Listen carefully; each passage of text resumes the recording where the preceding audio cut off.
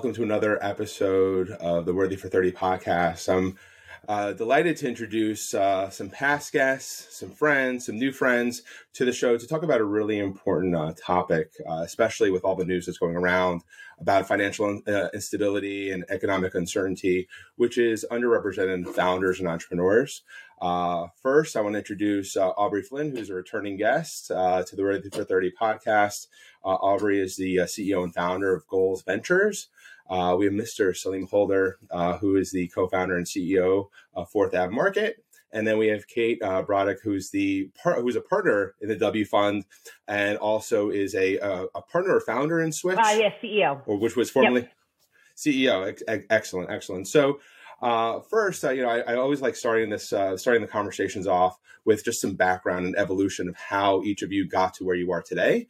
So Kate, because you're new to the show, we'll love for you to introduce yourself and what you're up to. Awesome. Thanks. I'm so glad to be here. Good topic and joining some great fellow panelists. I'm Kate Brodock. I've been in the tech startup space for about 15, 20 years. Started out as an operator, early stage, so I could tell you CMO, COO stuff, but obviously jack of all trades. And really quickly early on, got pretty heavily involved around issues of gender and representation in the space. I was part of, and then for a number of years, ran a large global organization that focused on women in technology and entrepreneurship. We had about 60 chapters around the world at one point. And in 2016, I was able to actually merge those two kind of parallel paths. I took over an organization called Women 2.0. It's a for-profit, for-good out of Silicon Valley. It had been around since 2006. We rebranded to Switch last year, and we have a large number of programs for early stage women and underrepresented led founders, pitch sessions, accelerator programs, founder coaching, that sort of thing. Big focus on capital access.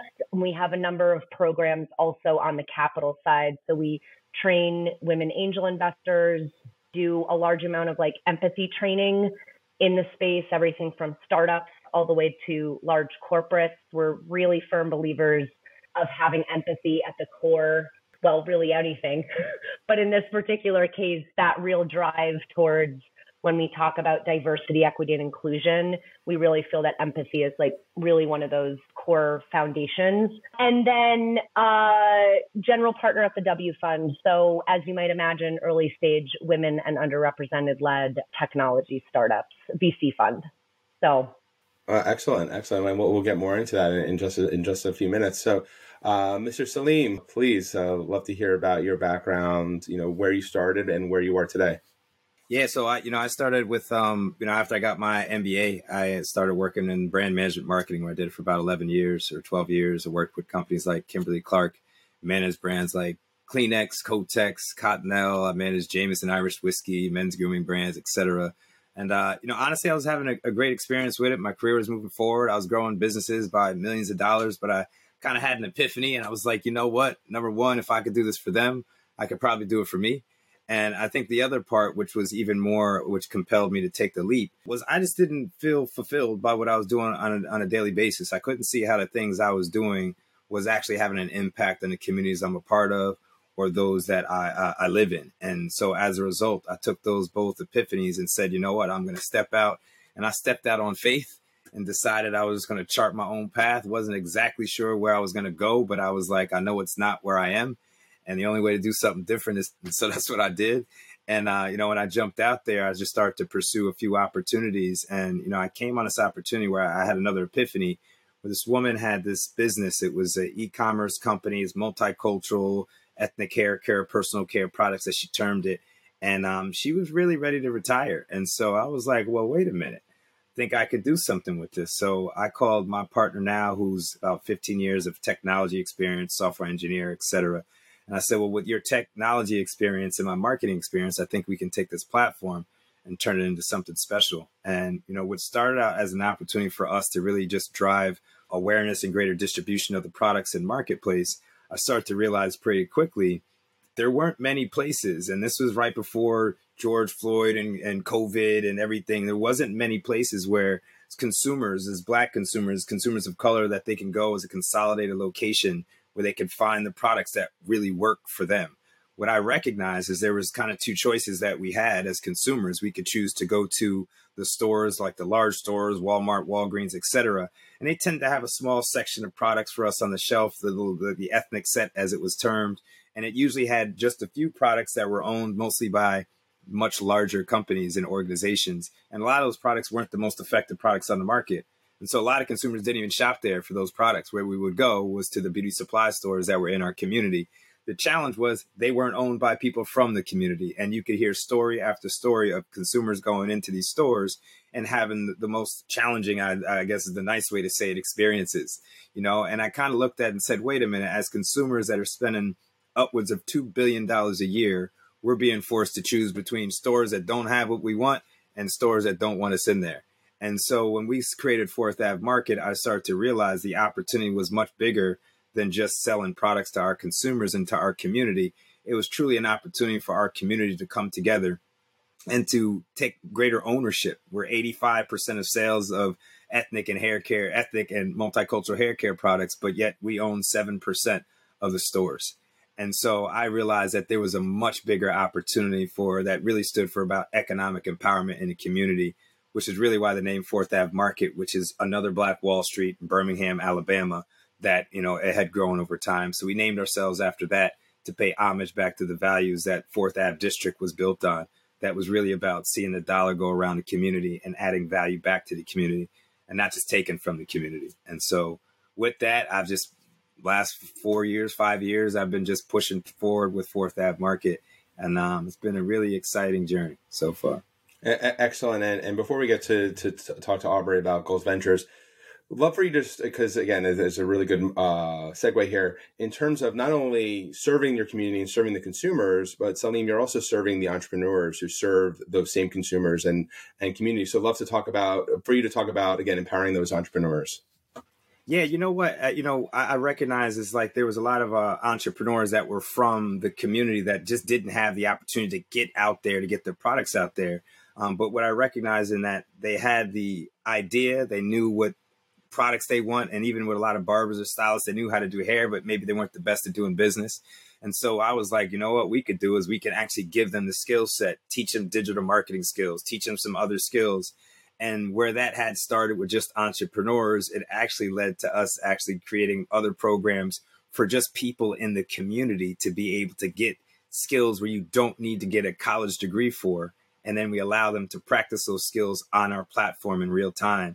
And so what happens is those people from the community, they learn digital marketing, how to create ads. We partner them with entrepreneurs from our website. Now they have marketing help and marketing assistance, creating ads, email campaigns, etc. And it's truly been a phenomenal, it's been phenomenal. Like it's a 360 now. Everybody's benefiting. We got people getting experience, people getting marketing help, the platform's growing. And it really has been, that Fourth Ave District was about seeing that dollar go around the community. We're recreating that right online right now. And, it's taken some time to get there, but we're working towards it. So it's been pretty amazing. Sure. The flywheel of profit and purpose. And we'll get to that a little later on.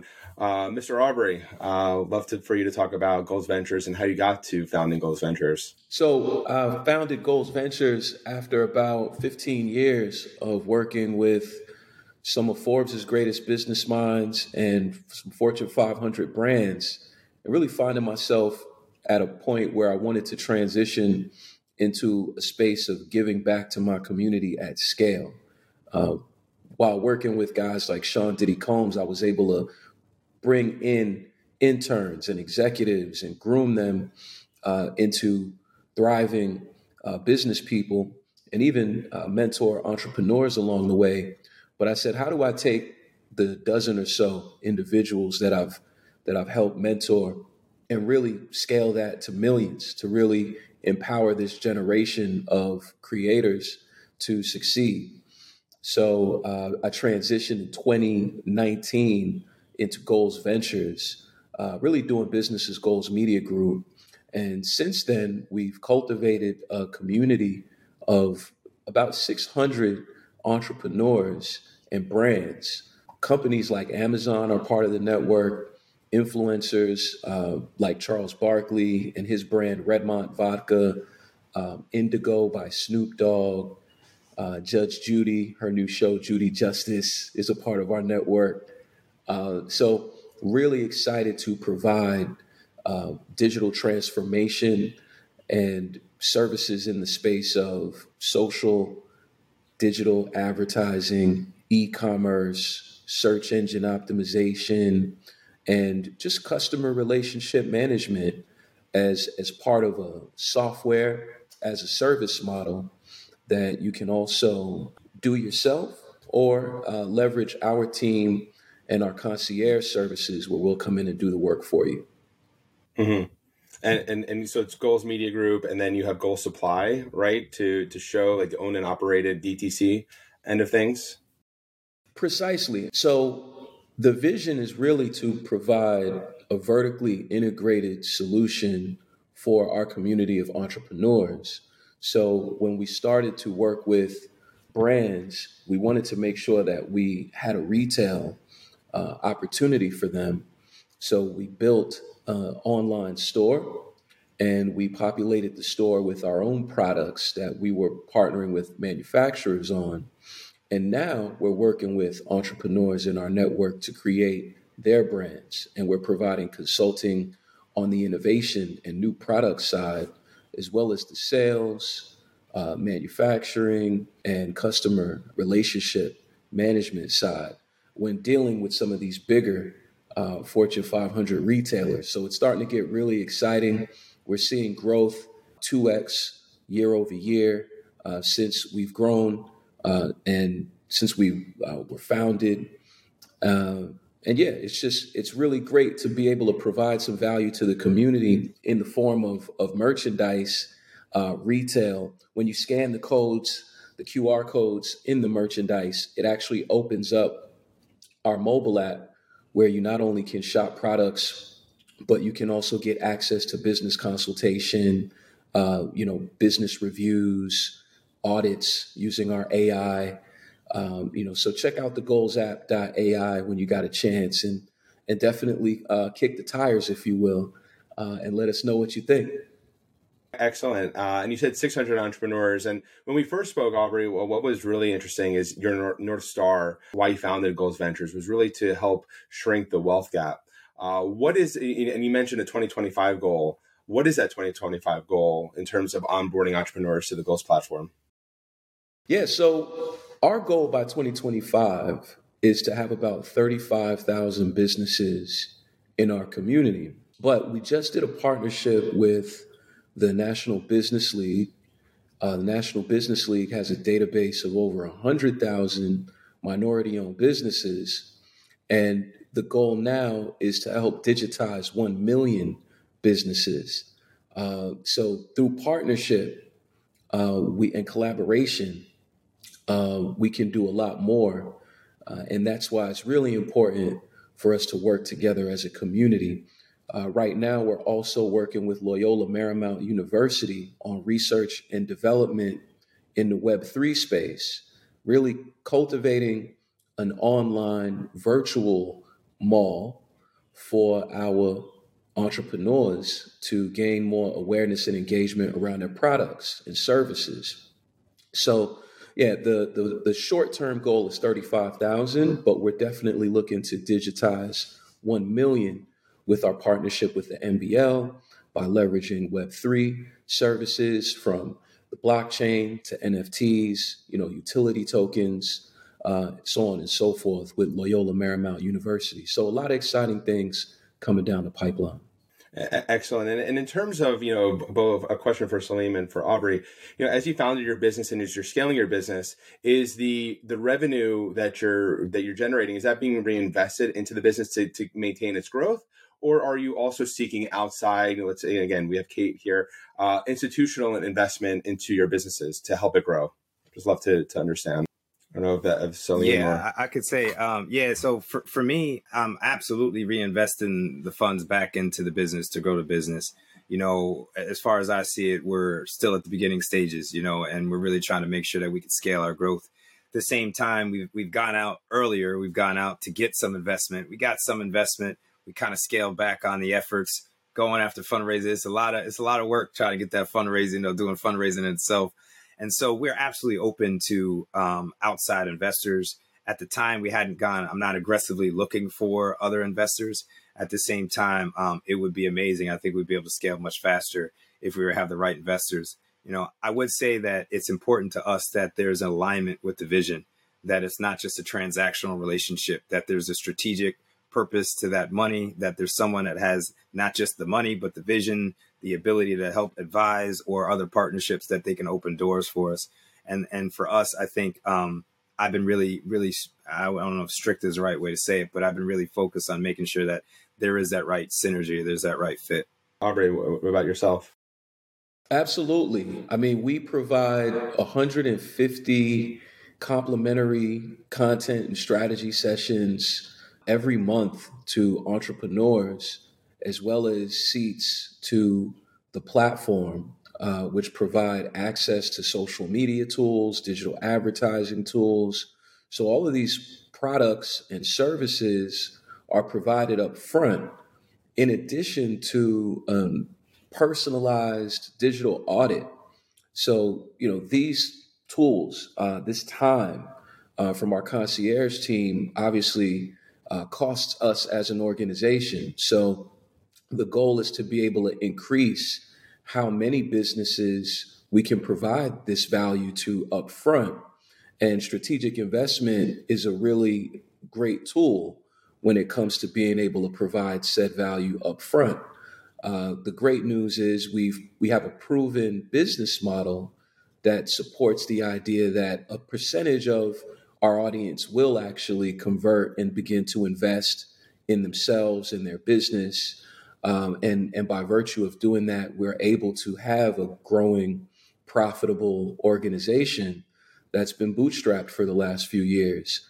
But to Salim's point, it's really important when you're a mission-based organization that you align with the right partners that see your vision long-term and aren't just in it for the short-term success. Excellent. And just want to not shift gears, but Kate, based on what Salim and Aubrey are saying in terms of, growing their business, whether it's bootstrapped and now, they're reaching an inflection point of looking for institutional investors. We'd love to hear your perspective. I imagine what they're saying is not dissimilar from some of the conversations you've had with all the founders that you talk to on a daily basis. Yeah. And, so the Switch, which is the organization I run, functions very similarly. We're not a high growth company. We're serving the community.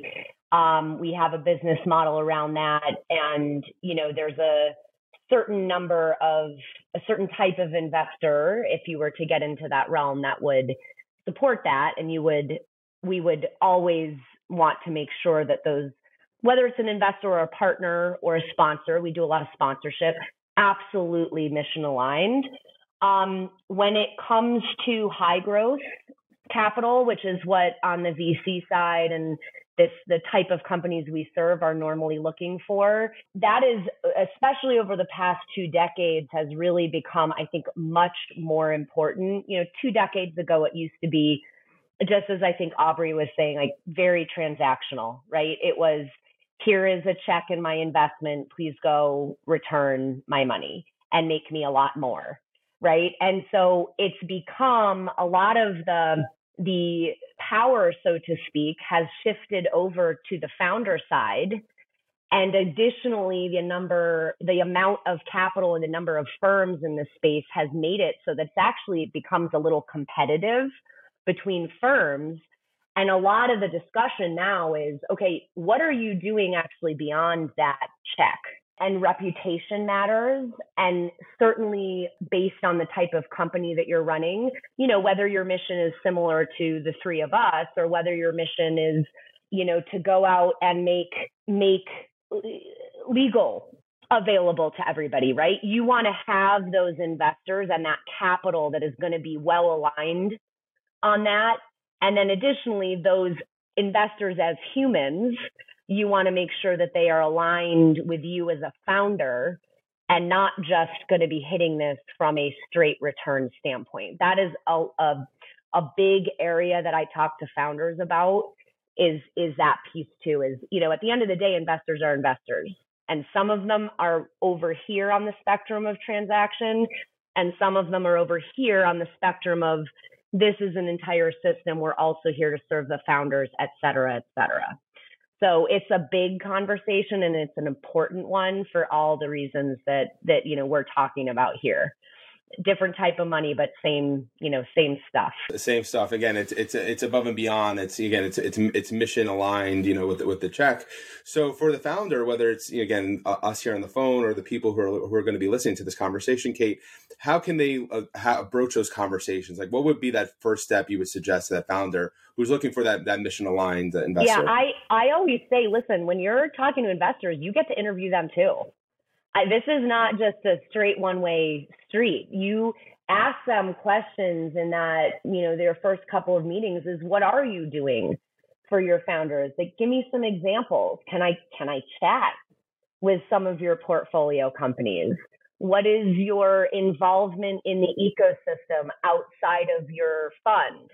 Are you providing mentorship to accelerator programs? Are you giving of yourself and your firm? Are you educating that type of stuff is sort of like, what is the fuller package beyond that check? And I think there are a lot of signals that you can either ask for or ascertain that will give you that picture. One thing going back to what Salim and Aubrey were saying too, when we talk about mission alignment, because I think both of you probably can get as frustrated as I get about this, but sometimes you also get money opportunities that are what we like to call diversity theater. It's the money that really is like a checkbox, right? We've got to do a thing for a community or for a whatever, and the heart really isn't there. And I think that probably both of you have all come across too. And I think that goes into mission alignment too, is, if you're getting money when you are an extremely mission aligned person and organization, and you feel like the money is coming forward with some check boxes attached to it, that also isn't going to be as, foundationally supportive as you probably would like it to be too. And that goes for high growth tech startups and, sort of all money that is coming into your business that is not, earned organic, and is coming from somebody else. Gotcha. No, that's a great, again, it's nuanced, because on the face of it, like you don't know unless you not ask a question, but at least you dig deeper. So the other question, just to follow up on that, Kate. So the founder who's looking to find that investor or that mentor or that accelerator, specifically with Switch, for example, again, coming out of this conversation, for any of us, or again, the people who are listening who are interested in learning more, where can they go to find those accelerator opportunities or to find those mentorship opportunities? Yeah, it's funny you ask, because I don't know why we haven't done it or somebody else hasn't done it and just done like a big actual database around it. We've talked about it, but it's a beast. There should be one, but there are corporates that have them. So they're actually coming out of corporate. There are a load of accelerator, educational, incubator type of programs that are standalone. Oftentimes, honestly, if you search for it, let's say you're building a sustainability focused company of some sort, you can often honestly just search for them. If you do that and you're doing sort of cold searching, I always suggest trying to find somebody affiliated with the programs to understand more, somebody who's gone through the program, something like that, or is associated with the organizing body, whatever it may be. And then there are some of the big ones too. There's, in my space that looks like a Techstars. Some of them are better than others. I personally think Techstars is great. So they're really all over the place. And I really think, honestly, the really important thing to ask yourselves in that search is not what are the programs, but really how to assess each of the programs. You can almost always find a program. You want to make sure that finding the right program that's really the key. Gotcha. Okay. Yep. No, sorry. Go ahead. No, that's good. I was just going to mention too, there are a lot of programs that come out of academic or government functions too. Like here in New York, we've got like NYSERDA is out of, the state government, but it's for startups. There's a Columbia-based, and it's not just dealing with Columbia-based companies, but so it's that type of thing too. There's a lot of good programs out there.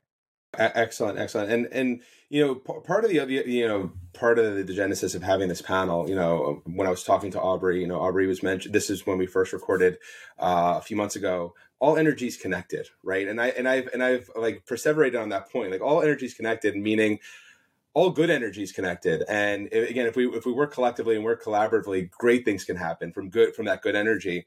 And what's also like frustrating for me is, I know each of you, you're incredibly intelligent, incredibly driven. What you're building are really purpose-led companies, again, that nexus of profit and purpose. But one thing that's frustrating is that I read headlines that 2% of VC dollars, and again, Kate, love for you to chime in, go to minority founders, go to women. Is it the right yardstick or the KPI? Like, and if it is, how do we change the dial? So that's actually like a really good question. And just for the stats, so it's 1.9% of US-based funding goes to women-led startups. It's significantly worse for women of color, like so far below 1%. It's insane. And you just start you get intersectional on it, and you don't even want to think about it because 1.9% is already pathetic enough. Let's be honest. Like, I think that's a really good question. I think it's a good benchmark because it is indicative of what the beast of the industry, how they're currently functioning. And so if we want to talk about capital access, and we have that number in front of us, and by the way, it's gone down the last year and down from the year before, it shouldn't be doing that. That, to me, is indicative of the mindset of the entire industry. So then you have choices in front of you. Do you work to change the structure, which I do think is important? That is an enormous amount of money that if we don't try to change, that is a lot of money on the table, right? And then also, do you try to create new opportunities? In my opinion, the answer is yes to both. But when you start to look at that breakdown, especially if you know that it's down, it is, I would at least say, one good benchmark, mainly because it's so awful and again, getting worse. So that is saying something to us, and that is it's important to listen to that. Right, and try to change the narrative, because I'd rather let Salim and Aubrey talk about this. But in addition to driving profits and running a sustainable business, they're also and they say give back to the community. They're also mentoring. They're also creating the backbench of future founders. And Salim, I'd love for you to provide the panel with some of the experience and some of the things that you've been doing in terms of mentoring not young students, but also college and business school students with regards to again creating that opportunity. Yeah, it's interesting as we talk about this. It's one of the main things that for me it was, if I can't get a seat at the table, well, maybe I need to create my own table.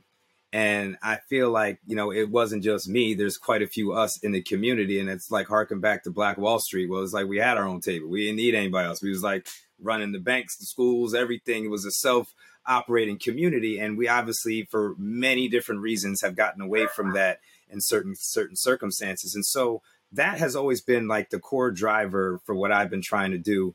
And as I thought about it, is that whole part of building the talent pipeline, not just for my organization, but for other organizations that are out there, to have more people that are on the side of those companies that have the funds to be able to invest so they can give a different perspective, or to be in the boardrooms of companies that are saying we should come up with these products, or we should put these products on our shelves, et cetera.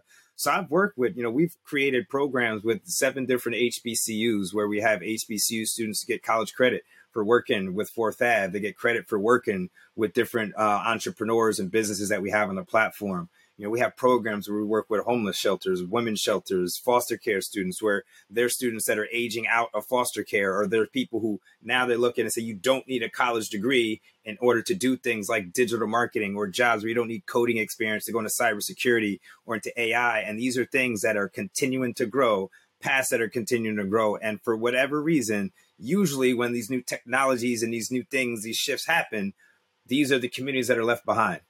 And so what I said is we don't have to be left behind because there's fewer barriers from a degree standpoint. We can give them the skills. We can teach them the skills and experience, plug them in, let them get hands-on experience, and then use our relationships to plug them into different organizations, whether it's larger organizations or whether it's similar things that Aubrey's doing and finding people and finding talent, and it's be able to. So that's kind of how I've looked at it. And I've been taking that approach. And it started off where it's just 1 or 2 people here or there. And then it's like 1 student from the school, and then it's the school, and then it's the next school. And now we got a lot more students that are coming through the program.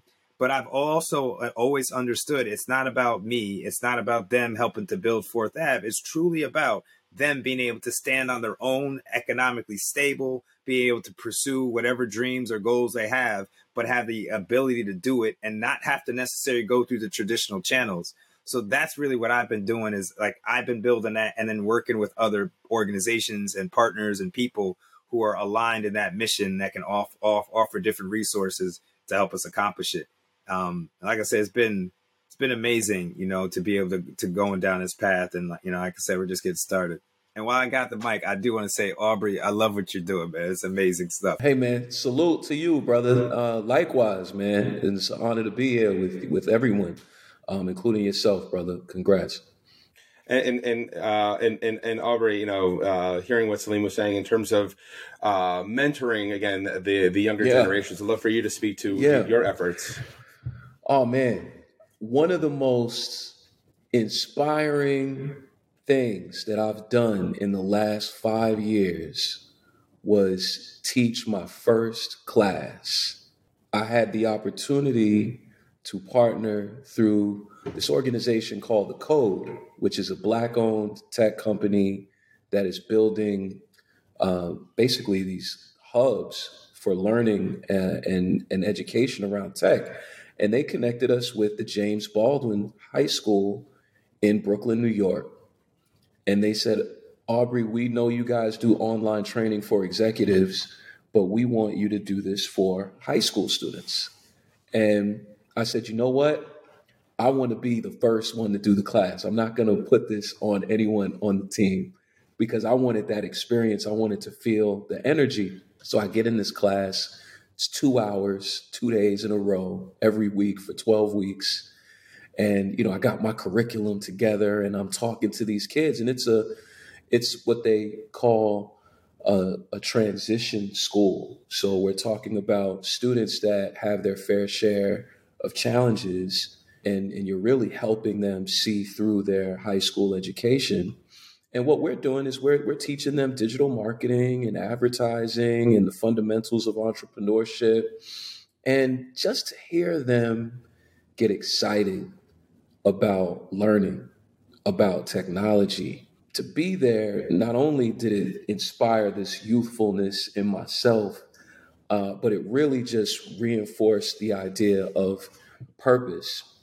And when I think about underserved communities, especially like the ones that I come from, it's really about leadership and the lack thereof.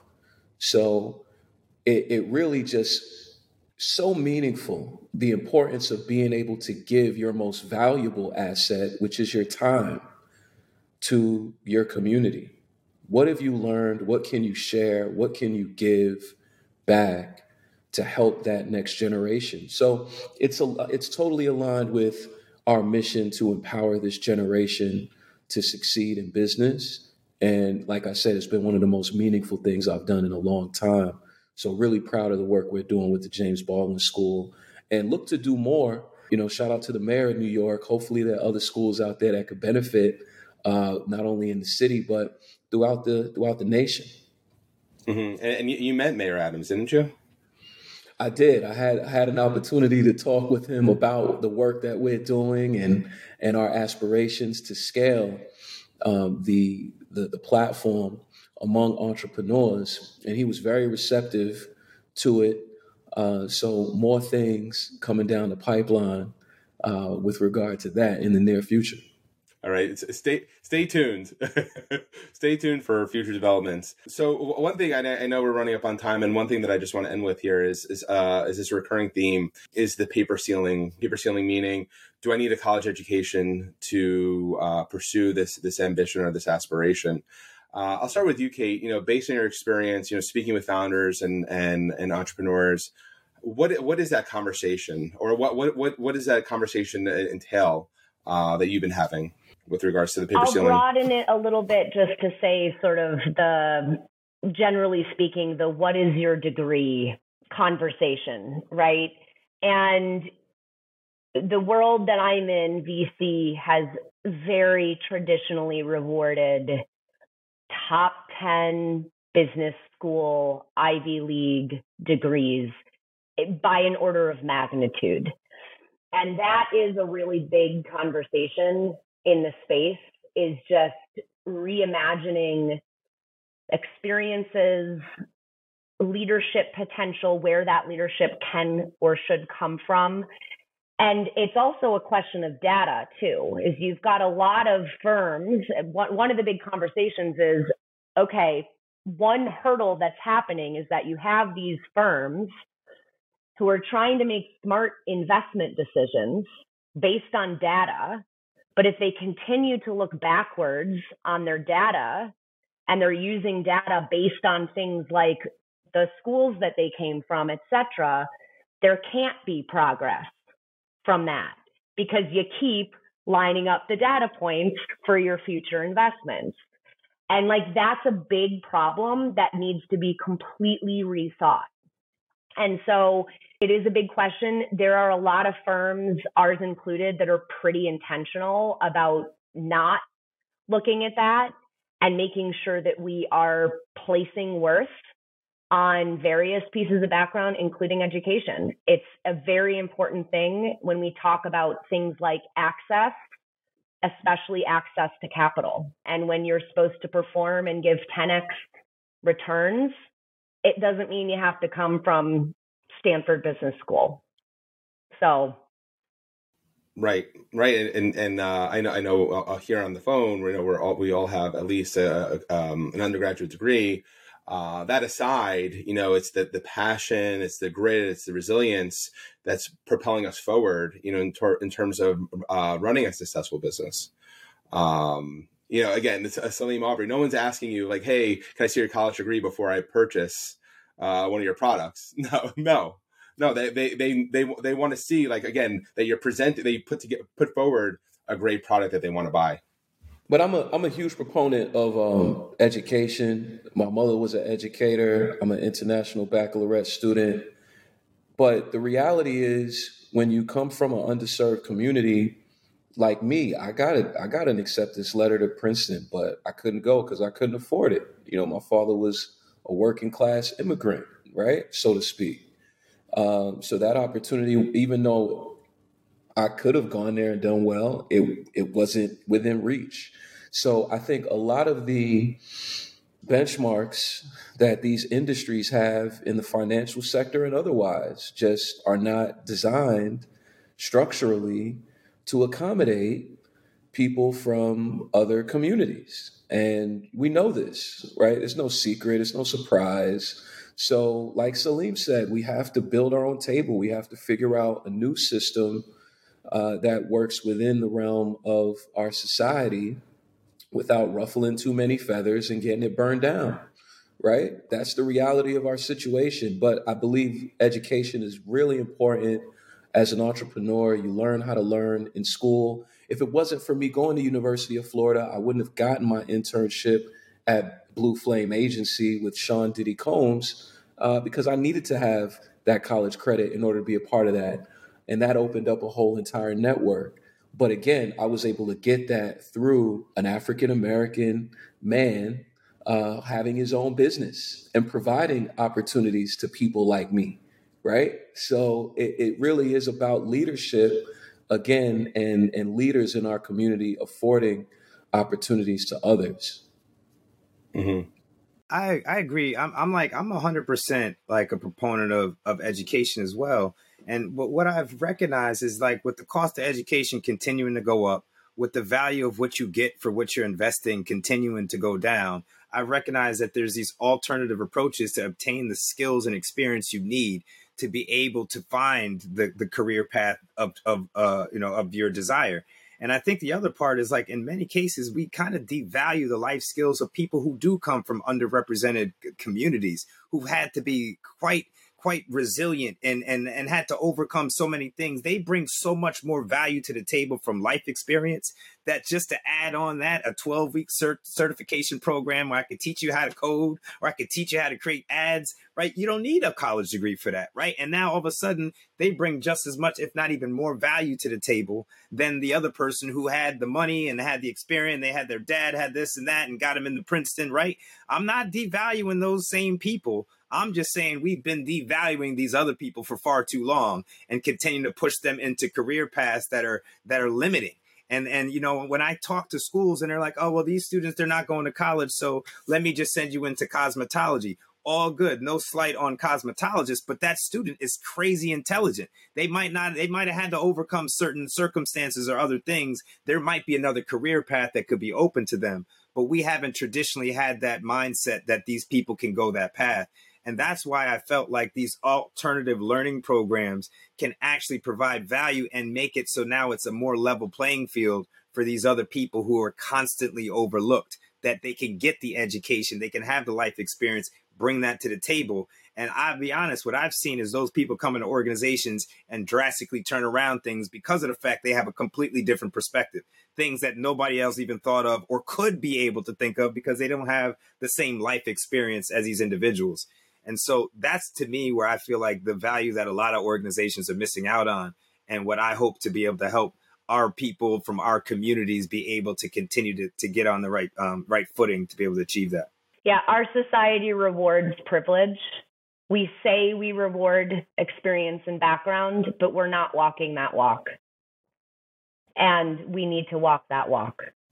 Right. It's something that you said, hearing what Aubrey and Salim are saying. And then, Kate, what you said in terms of, the data point, we're going to use the same data points for forward looking, but things the result hasn't changed. It's the definition of insanity is doing the same thing over and over again, expecting a different result. Right.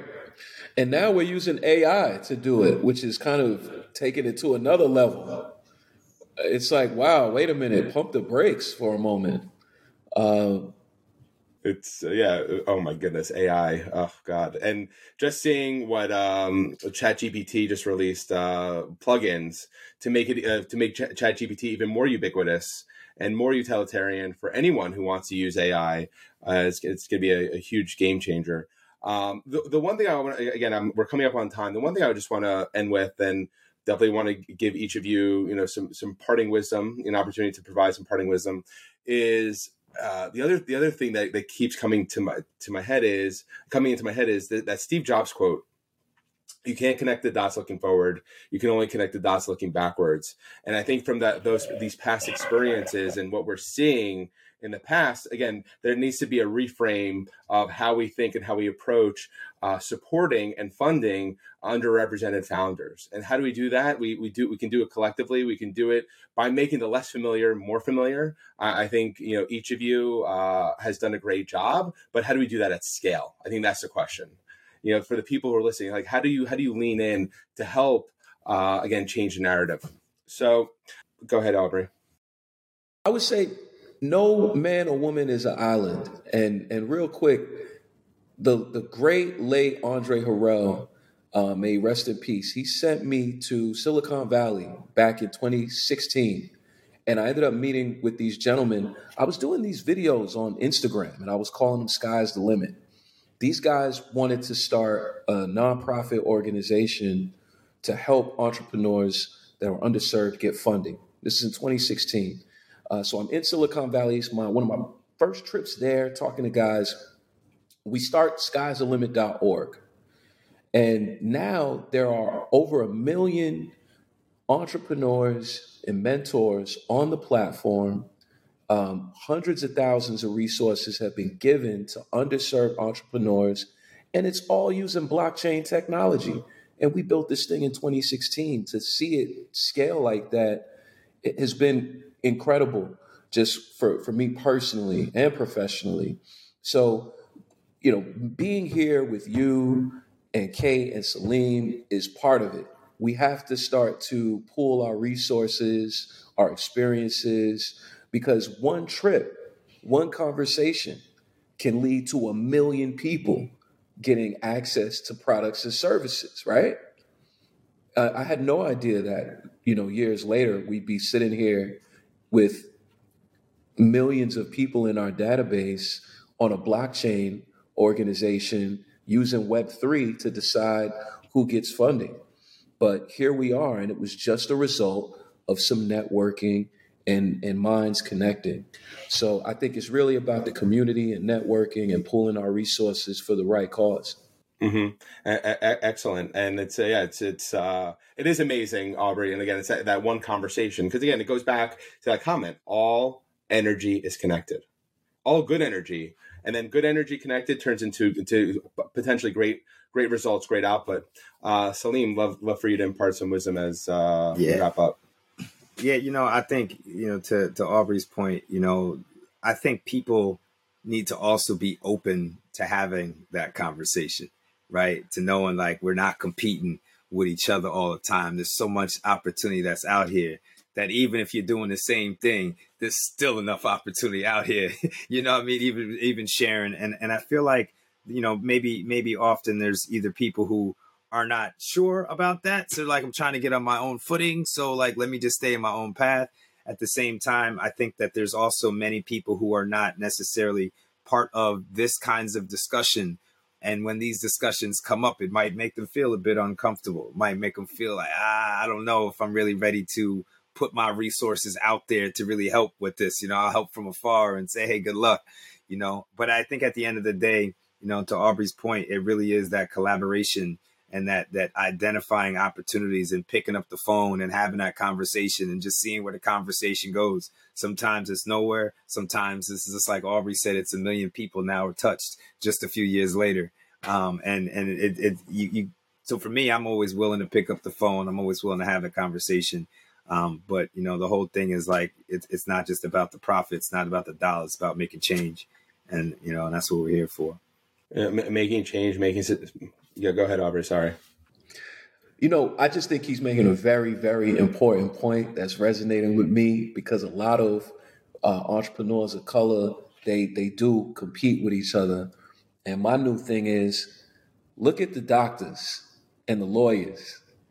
There's so many of them, and they're on all over the place, and none of them are really out here hurting for a business. At least they don't make it look like that, right?